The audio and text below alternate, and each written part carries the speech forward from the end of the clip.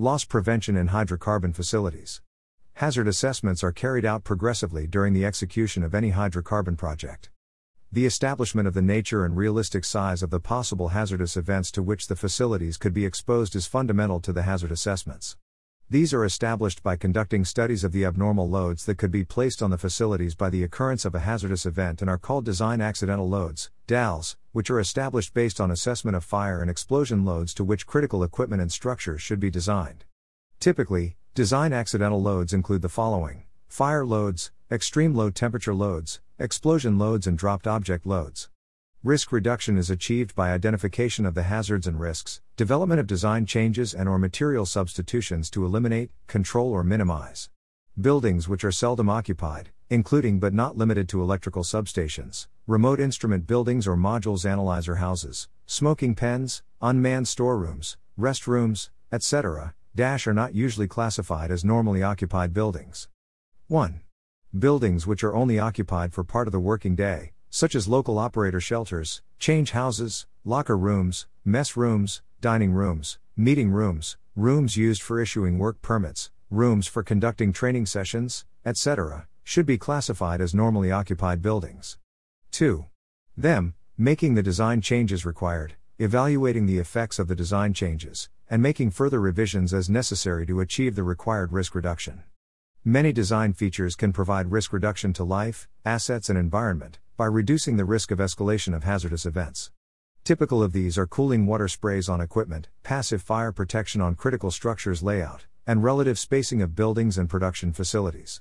The primary means for controlling fire for upstream facilities will be by automatic detection of fire, process isolation, safety shutdown, with depressurizing facilities available, together with passive or active fire protection. Active protection systems are autonomous after manual initiation. The primary action of personnel in case of a fire emergency is to move to an area of safety and/or escape. Manual intervention, such as application of firewater from monitors, may be used as supplementary protection. However, design of systems and equipment for fire protection will be based on the premise that there will be no trained fire brigade in any of the upstream facilities, and operators will attempt to extinguish fires only at the incipient stage.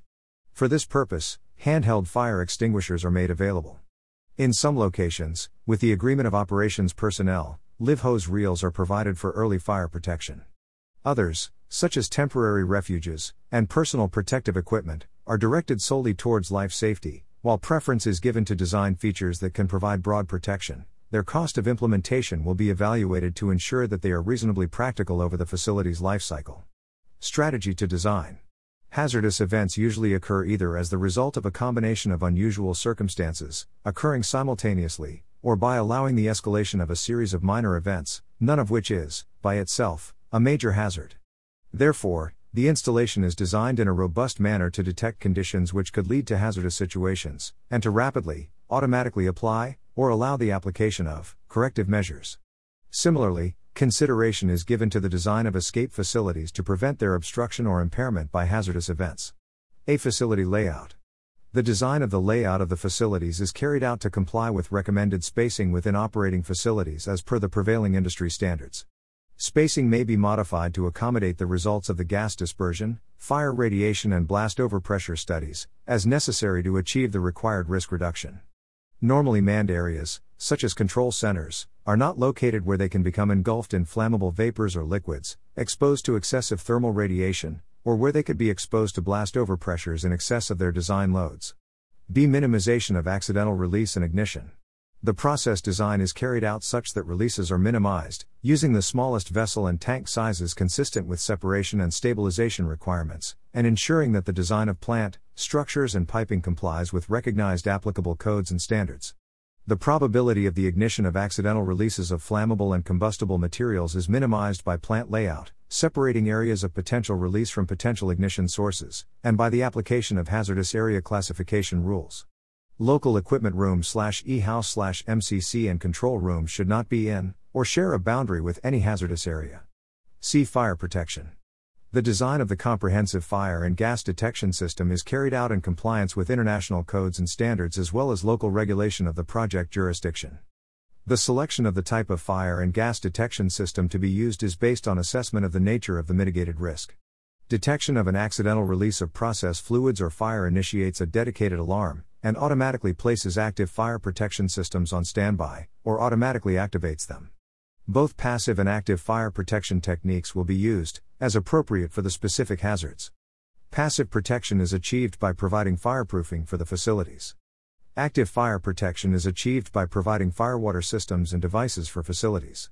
Provision is made for first-line firefighting by the supply of handheld firefighting equipment, for example, portable fire extinguishers and fire blankets, as appropriate for the local hazards. Firewater pump and distribution. Firewater pumps are designed in compliance with NFPA 20. The main firewater duty pump starts automatically upon low ring main pressure and by signal, manual switch, from the control system. A jockey pump maintains the required ring main pressure in normal operation. The other pumps start automatically or manually. The firewater is supplied by two separate 100% systems, each comprising an arrangement such as 1 by 100% or 2 by 50% diesel-driven firewater pumps. The firewater pumps for the two separate systems are separated sufficiently for major maintenance work to be carried out on either pump without impeding operation of the other. Alternate arrangements, such as 3 by 33% diesel-driven pumps, which provide two separate 100% capacity systems, are also considered.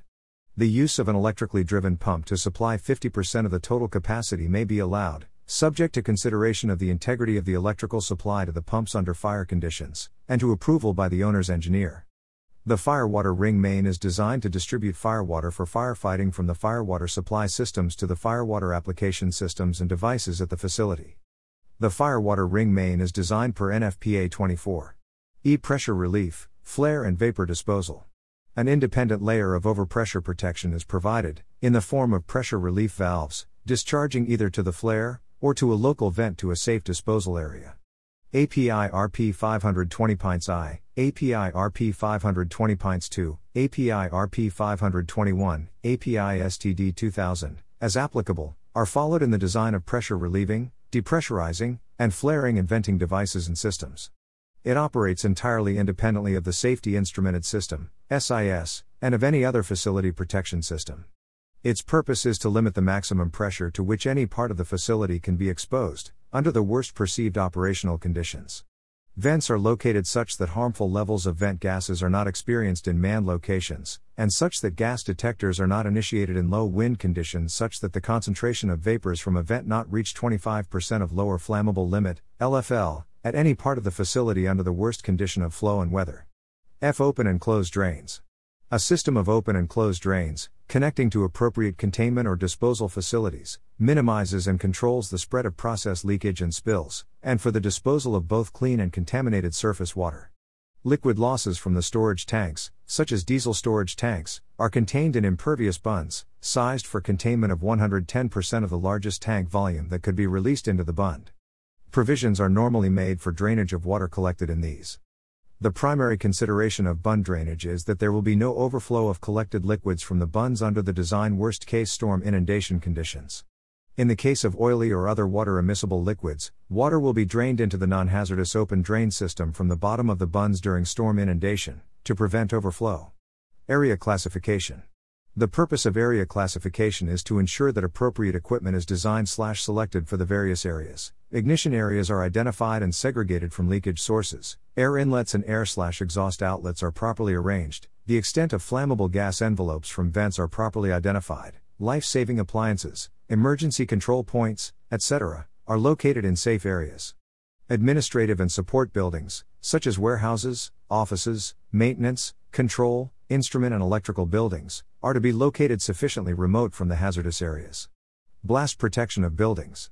Impact from vapor cloud explosions, VCE, is considered in the design of normally occupied buildings and critical operations buildings. Plant equipment is not typically designed to withstand VCE effects. Buildings which are only occupied for part of the working day, such as local operator shelters, change houses, locker rooms, mess rooms, dining rooms, meeting rooms, rooms used for issuing work permits, rooms for conducting training sessions, etc., are classified as normally occupied buildings when one or more of the following criteria are met. API RP 752 provides examples of occupancy criteria that involve one or more of the following range of values. Criteria. API 752. Occupancy load, personnel hours/week. 200 to 400. Peak occupancy, maximum number of people for a given period, example, 1 hour. 5 to 40. Individual occupancy, maximum percent of total time in building. 25 to 75. Climate.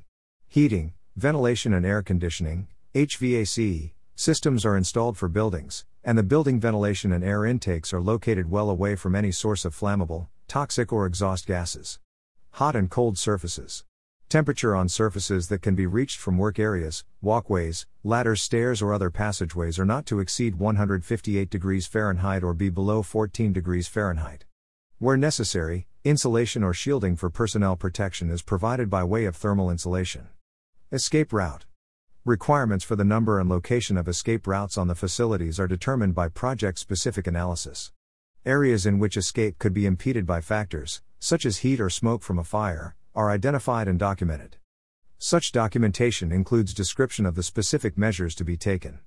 The facilities normally maintain 2 independent means of egress from all operating areas where personnel may be present for routine operations and maintenance. Evacuation route. Escape/evacuation routes are as direct as possible, avoiding frequent changes of direction. Where changes in deck level are required, stairs or ramps are to be used rather than ladders. Dead leg areas over 16 feet long are provided with at least 2 exits leading to evacuation routes. Primary evacuation route clear passage width will be at least 5 feet. This dimension is maintained for any stairways in the evacuation route. The height will be at least 8 feet.